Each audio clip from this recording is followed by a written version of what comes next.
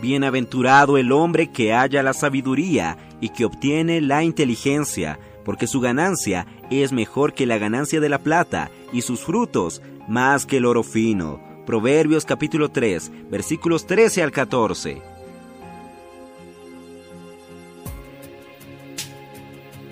Oh Señor Jesús, amados hermanos, amadas hermanas, queridos amigos, gracias al Señor. Estamos en el día 14 de enero y hoy, en el libro Días más sabios, el título sobre el cual vamos a hablar dice: Feliz el hombre que encuentra la sabiduría.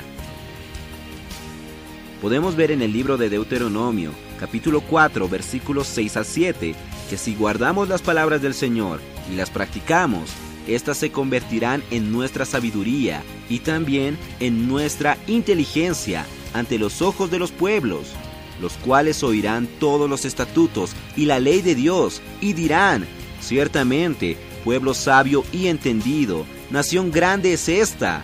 Porque ¿qué nación grande hay que tenga dioses tan cercanos a ellos como lo está Jehová nuestro Dios en todo cuanto le pedimos? Señor Jesús.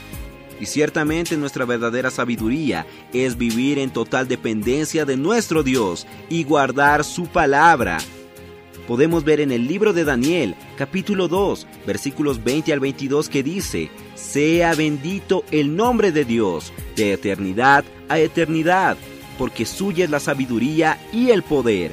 Él es quien cambia el tiempo y las estaciones, quita reyes y establece reyes, da sabiduría a los sabios y entendimiento a los inteligentes.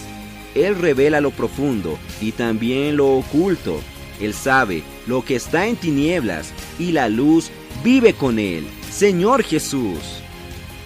A través del Evangelio, cada uno de nosotros fuimos injertados en el olivo bueno, gozando de la savia de la sabiduría de Dios, Señor Jesús, la cual es más preciosa que las perlas y cualquier otra piedra preciosa. Señor Jesús, y todo lo que se puede desear no es comparable a esta sabiduría maravillosa.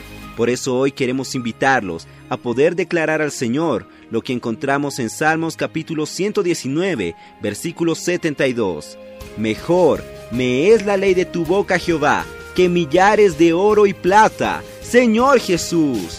Hermanos, hermanas, queridos amigos, valoremos la palabra de nuestro Señor, oigámosla, obedezcamos a nuestro Dios, practiquemos esas palabras que Él nos habla, Señor Jesús, y éstas se convertirán en nuestra sabiduría y también en nuestra inteligencia, y es allí que nosotros seremos felices. Señor Jesús, amados hermanos, amadas hermanas, queridos amigos, gracias al Señor por esta sabiduría, que es Cristo mismo. Jesús es nuestro Señor.